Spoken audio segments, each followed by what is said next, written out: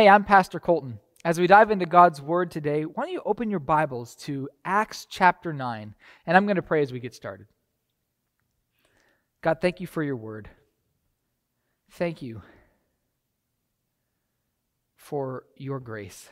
And God, we pray that as we open your Word today, that your grace would just, that we would have a sense of who you are, that we would marvel at how wonderful your grace is, and that, Lord, it would change our hearts too. We pray this in your name. Amen. Back when I first moved to the USA, I had arrived at school and I had kind of this strange encounter. I met a young man who was my age, and when I told him I was from Canada, he proceeded to cut down Canada's healthcare by stating, "I know you might like it, but you're wrong," in a rather rude way. Needless to say, his approach to theology wasn't much different.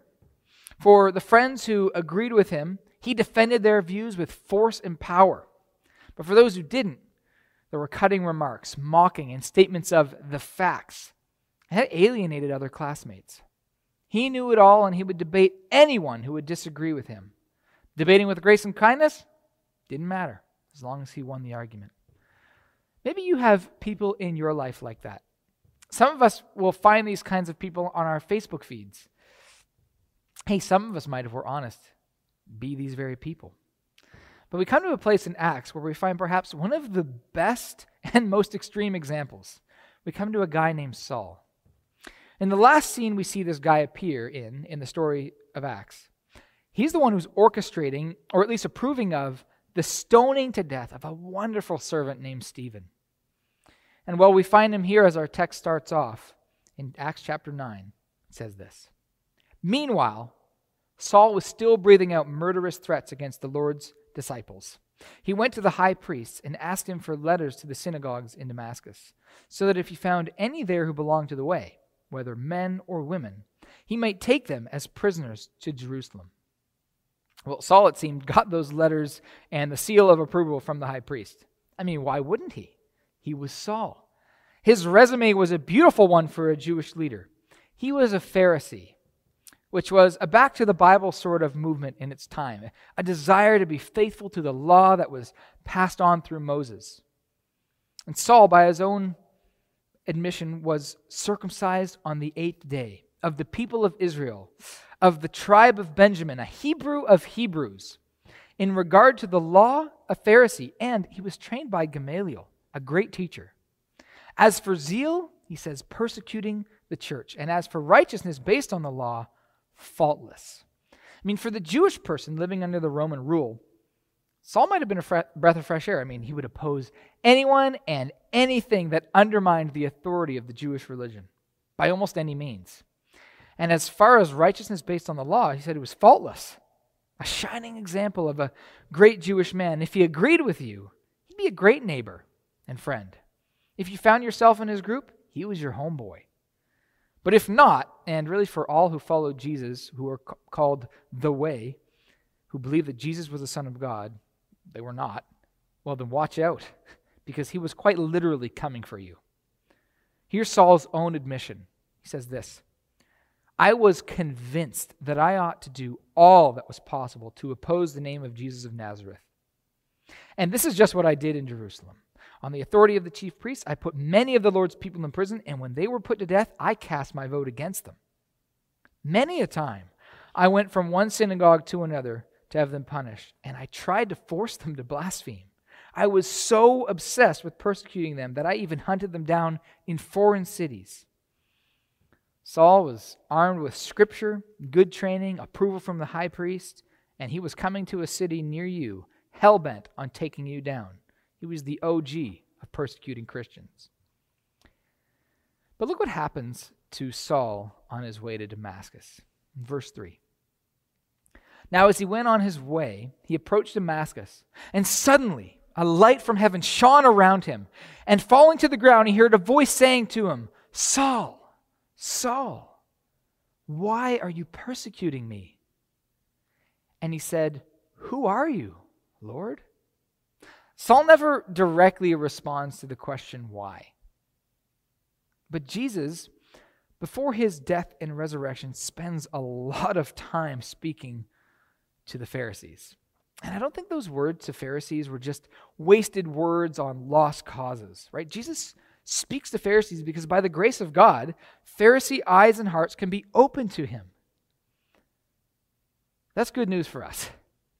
Now, just to explain for a moment what a Pharisee was. A Pharisee was a Jewish leader and teacher. They knew the Old Testament scriptures, and they followed the law to a T.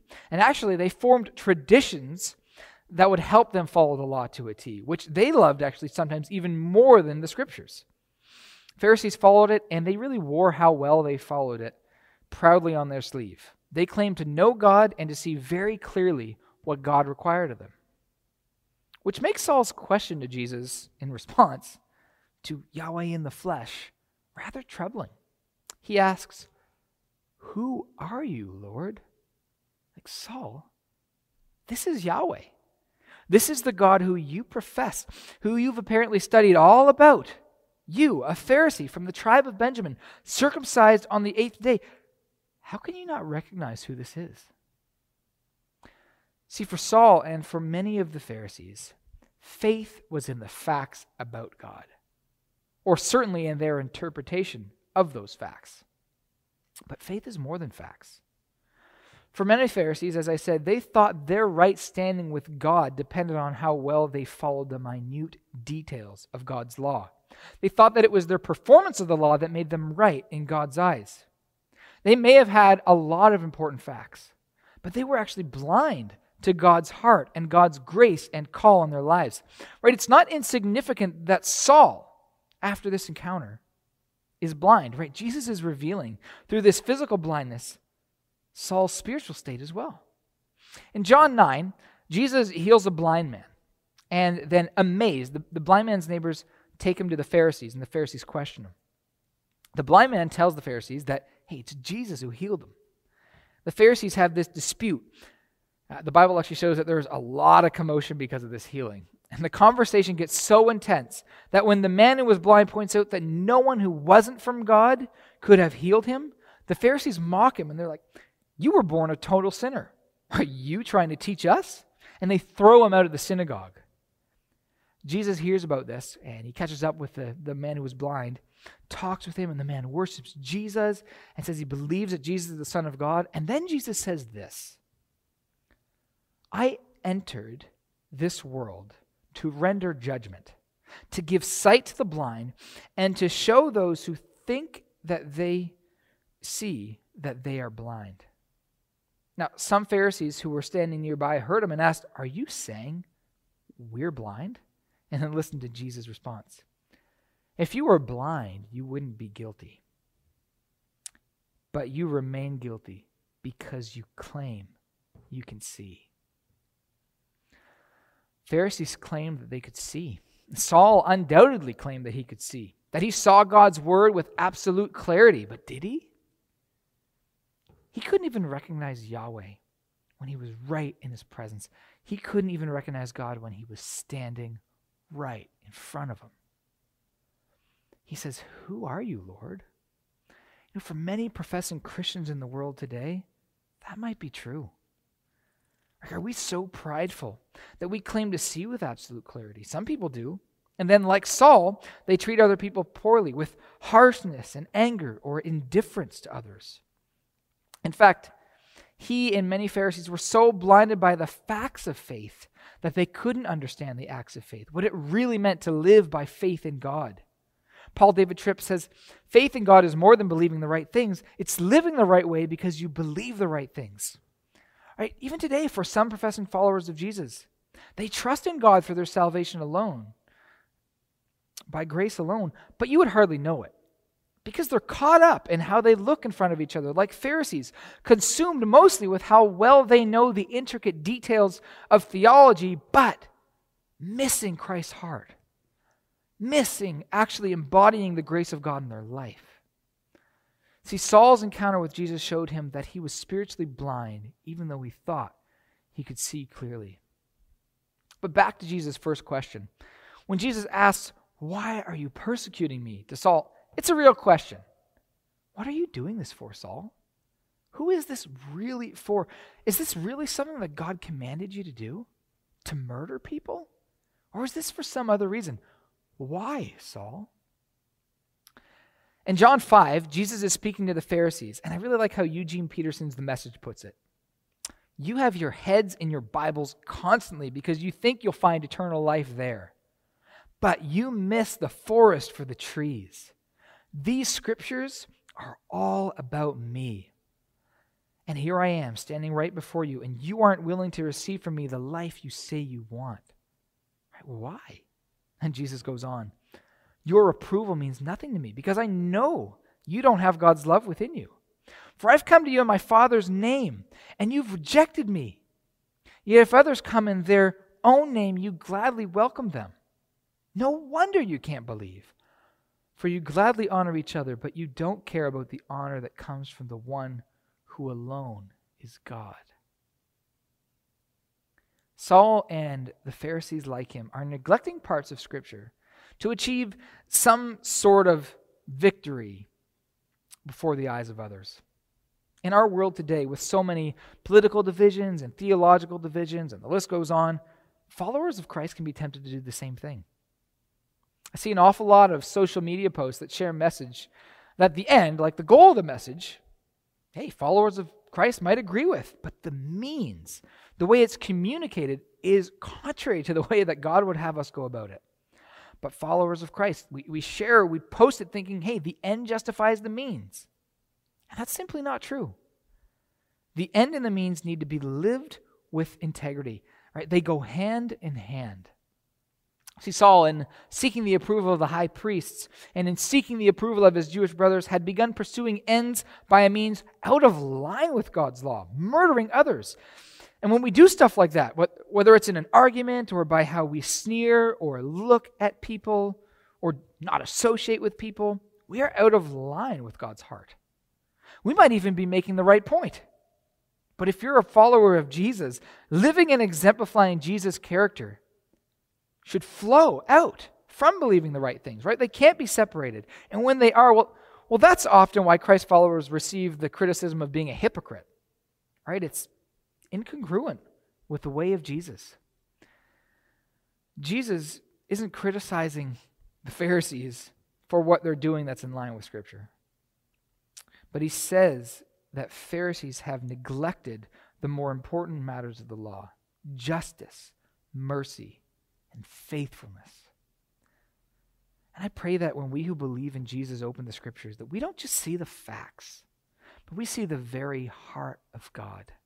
That our eyes are open to God's heart for the lost, those who see themselves righteous and those who sin openly.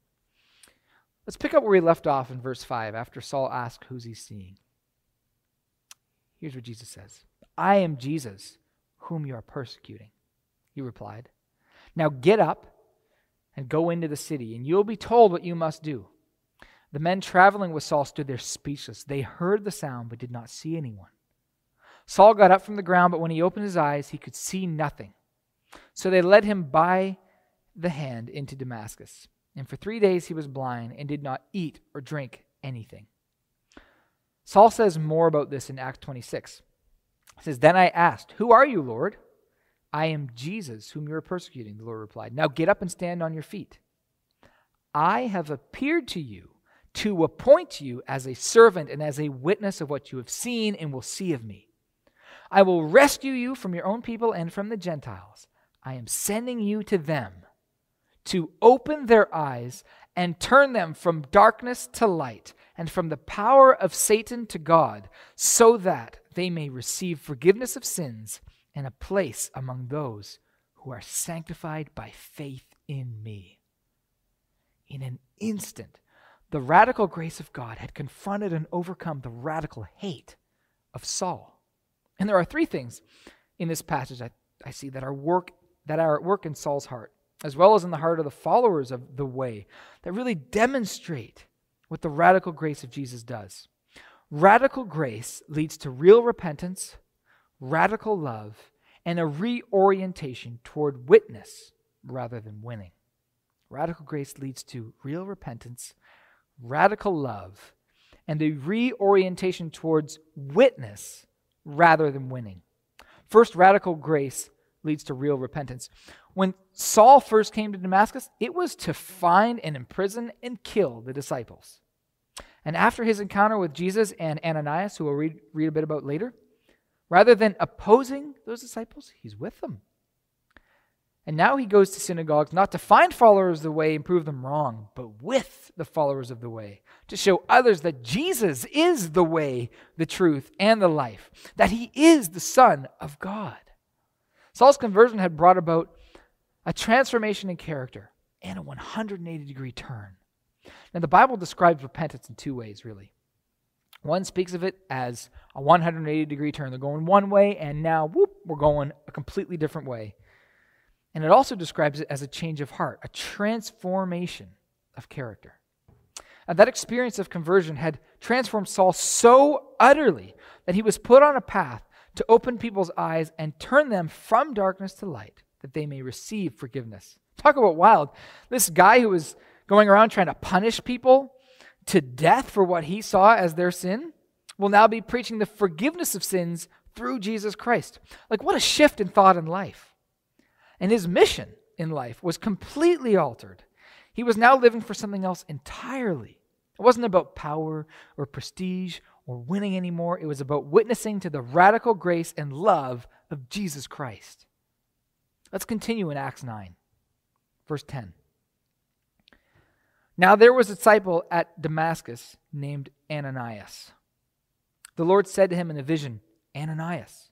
And he said, Here I am, Lord.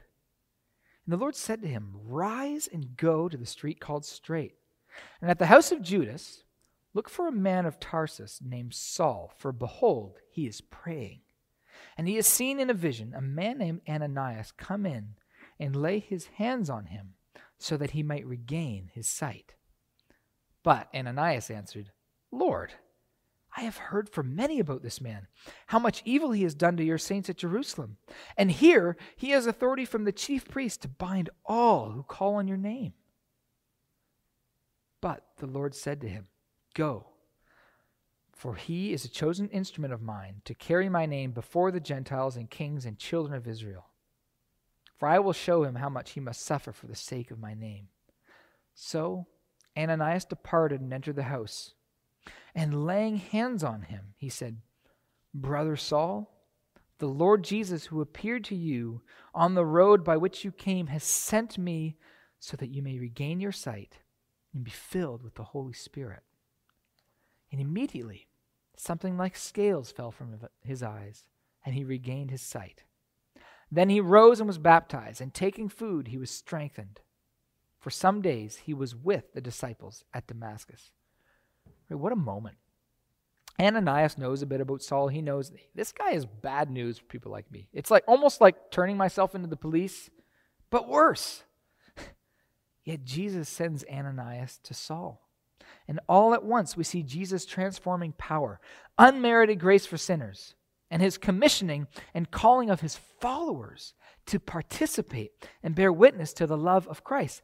Ananias, ready to follow God, was the first believer called to bear witness to the love of Christ to Saul, a huge enemy. What a powerful encounter. See, radical grace leads to radical love.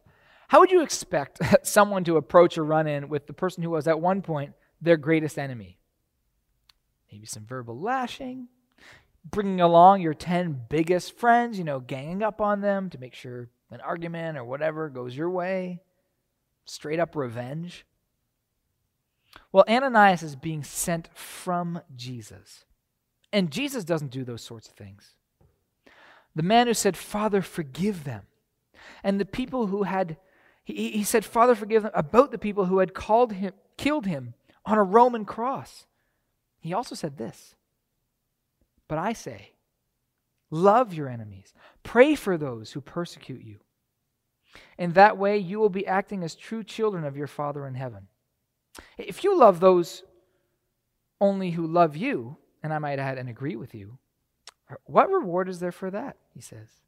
Even corrupt tax collectors do that much. If you're kind only to your friends, how are you different from anyone else? Even pagans do that. It's interesting. What's happening a lot in 2020 is that our friends can become our enemies when really the love of Christ compels us to treat our enemies like our friends. Thankfully, we find in Ananias the gentle, loving grace of God. See, for Ananias, the radical grace of Jesus had reoriented him toward radical love. Can you believe what Ananias says when he sees Saul? Brother Saul. Brother Saul. That's bold and affectionate. What a statement. Could you imagine saying that one day to the person that frustrates you the most? The person you avoid like the plague when you have to be in the same area as them? What if we loved our enemies like that? What if we treated people who post stuff that we disagreed with affection, with genuine love and care, knowing perhaps that one day they might be glorifying God in heaven with us? Would that change our approach? I know it would, and it has actually throughout Christian history. Richard Wurmbrand, once a communist prisoner, he wrote this of the church in prison under communist rule. Later, the communists who had tortured us were sent to prison too. Now the tortured and the torturer were in the same cell. And while the non-Christians showed hatred toward their former inquisitors and beat them, Christians took their defense, even at the risk of being beaten themselves and accused of being accomplices with communism. See, it wasn't about being in the group, but about loving Jesus. He goes on, I have seen Christians give away their last slice of bread. We were given one slice a week. And the medicine that could save their lives to a sick communist torturer who is now a fellow prisoner. This is costly grace for sure.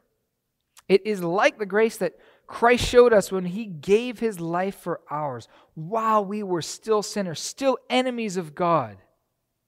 Ananias, of course, was wary of Saul because of what he'd heard.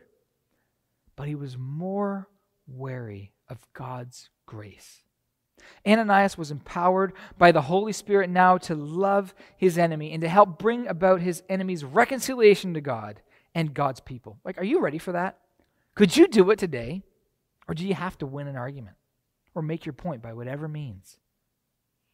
Another thing we find in Saul and Ananias is that radical grace leads us to be more concerned with being a witness than being a winner. When we first encountered Saul, he was all about crushing the opposition. So naturally, you might expect, hey, when he switches sides, he would be all about crushing his former Pharisee friends. But that's not what happens. Instead of becoming a winner, he becomes a witness. Christ had called Saul to be his witness. He said, I have appeared to you to appoint you as a servant and as a witness of what you have seen and will see of me. I am sending you to them to open their eyes and turn them from darkness to light and from the power of Satan to God, so that they may receive forgiveness of sins and a place among those who are sanctified by faith in me. Jesus uses that same word witness to those gathered at the beginning of Acts. It's for all of us who confess Christ. What does that mean, to bear witness? It means to affirm what we have seen and heard or experienced. To embody and embrace the radical, life-giving grace of God that has so transformed us. And not to keep that back for ourselves, but to give testimony. And how do we give that testimony? Well, it starts with, like Saul, the story of our transformation. Are we transformed by God's grace? Do we recognize who we once were? When Jesus encounters Saul, it's right in the midst of his sin. He hadn't repented of anything when he encountered him. Saul was still breathing out murderous threats, right? If anyone was due the righteous right hand of God across the face, it would be Saul. But that had fallen on Jesus. And it's the same for us. Romans 5:8 says that God demonstrated his own love for us in this: while we were still sinners, Christ died for us. Saul didn't get his life on track before coming to Jesus Christ. Some of you listening might be like Saul right now. Maybe you are beginning to realize that you are rebelling and you are so far from God that it would take a miracle for him to change your heart. I pray that you will have an encounter with the risen Jesus and that it will shake you to your core and turn you around. Or perhaps at this point, you've proudly believed that you were just right. Right? We all do at some point. And you've had a pattern of pushing that in a way that would crush others. And maybe like Saul, you're willing to push your own desire for winning at any cost and look to those in your tribe for justification for the way that you're living. But maybe now you're beginning to see that you've actually been blindly working in a direction away from God. Or maybe, and this can happen to many of us who are jaded, maybe you just don't care to engage anymore. You'll pray maybe, but you can't be bothered. You'd rather stay in your own world. I'm glad Jesus didn't do that.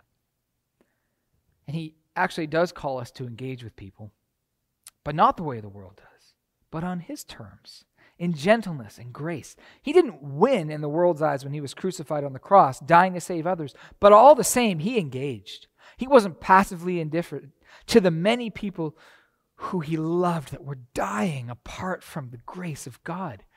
So will you be a witness? Not passive, but active. I just want to lay out how the most righteous, theologically infallible, incorruptible, flawless, and wisest person to ever walk the earth approached those who were lost, who were going astray, who were actually his enemies. Because the way he treated them, the way he interrupted lives by coming down and dwelling among us, led God's enemies to become his friends. It says of Jesus, he can deal gently with the ignorant and those going astray. Jesus says, let me teach you, because I am humble and gentle at heart, and you will find rest for your souls. James says of him, the Lord is full of tenderness and mercy. The Lord, full of mercy, full of compassion, this covenant love. Jesus is like that to a people who were dead in their trespasses and sins. And that's what we were, dead in our sin. And we all still stumble now.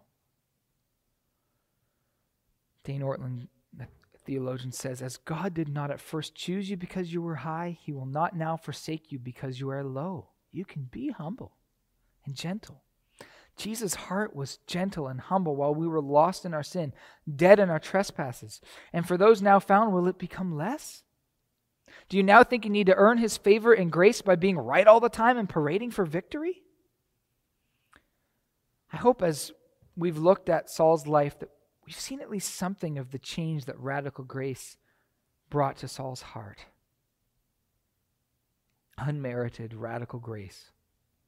And I hope, too, that we've seen how Ananias was able to embody the radical grace and love that Jesus showed Saul, so that we, too, in a world full of sinners and sufferers and enemies of God, just like me, if I'm honest, can approach our enemies out of a transformed life, filled with radical love that seeks to witness and see the eyes of those in darkness open to the beautiful grace of Jesus Christ, turning enemies of God to friends of God with gentleness and love. You know that guy at my school who I was telling you about at the beginning of this sermon? Well, over time, through faithful men of God coming alongside of him and saying, brother, like Ananias did to Saul, God's grace transformed and is still transforming the way he speaks. It is filled with so much more gentleness and grace and humility than ever before. You know, the hardest of Pharisee hearts has the most rebellious and radically sinful heart can be changed by the radical grace of God. Have you taken that into yourself? And do you hope for that for your enemies too? Are you ready and willing to participate with God in the business of changing hard hearts with the message of Jesus? May you and I be among those whose hearts are changed and whose concern is to witness to God's grace with great gentleness and love. Amen.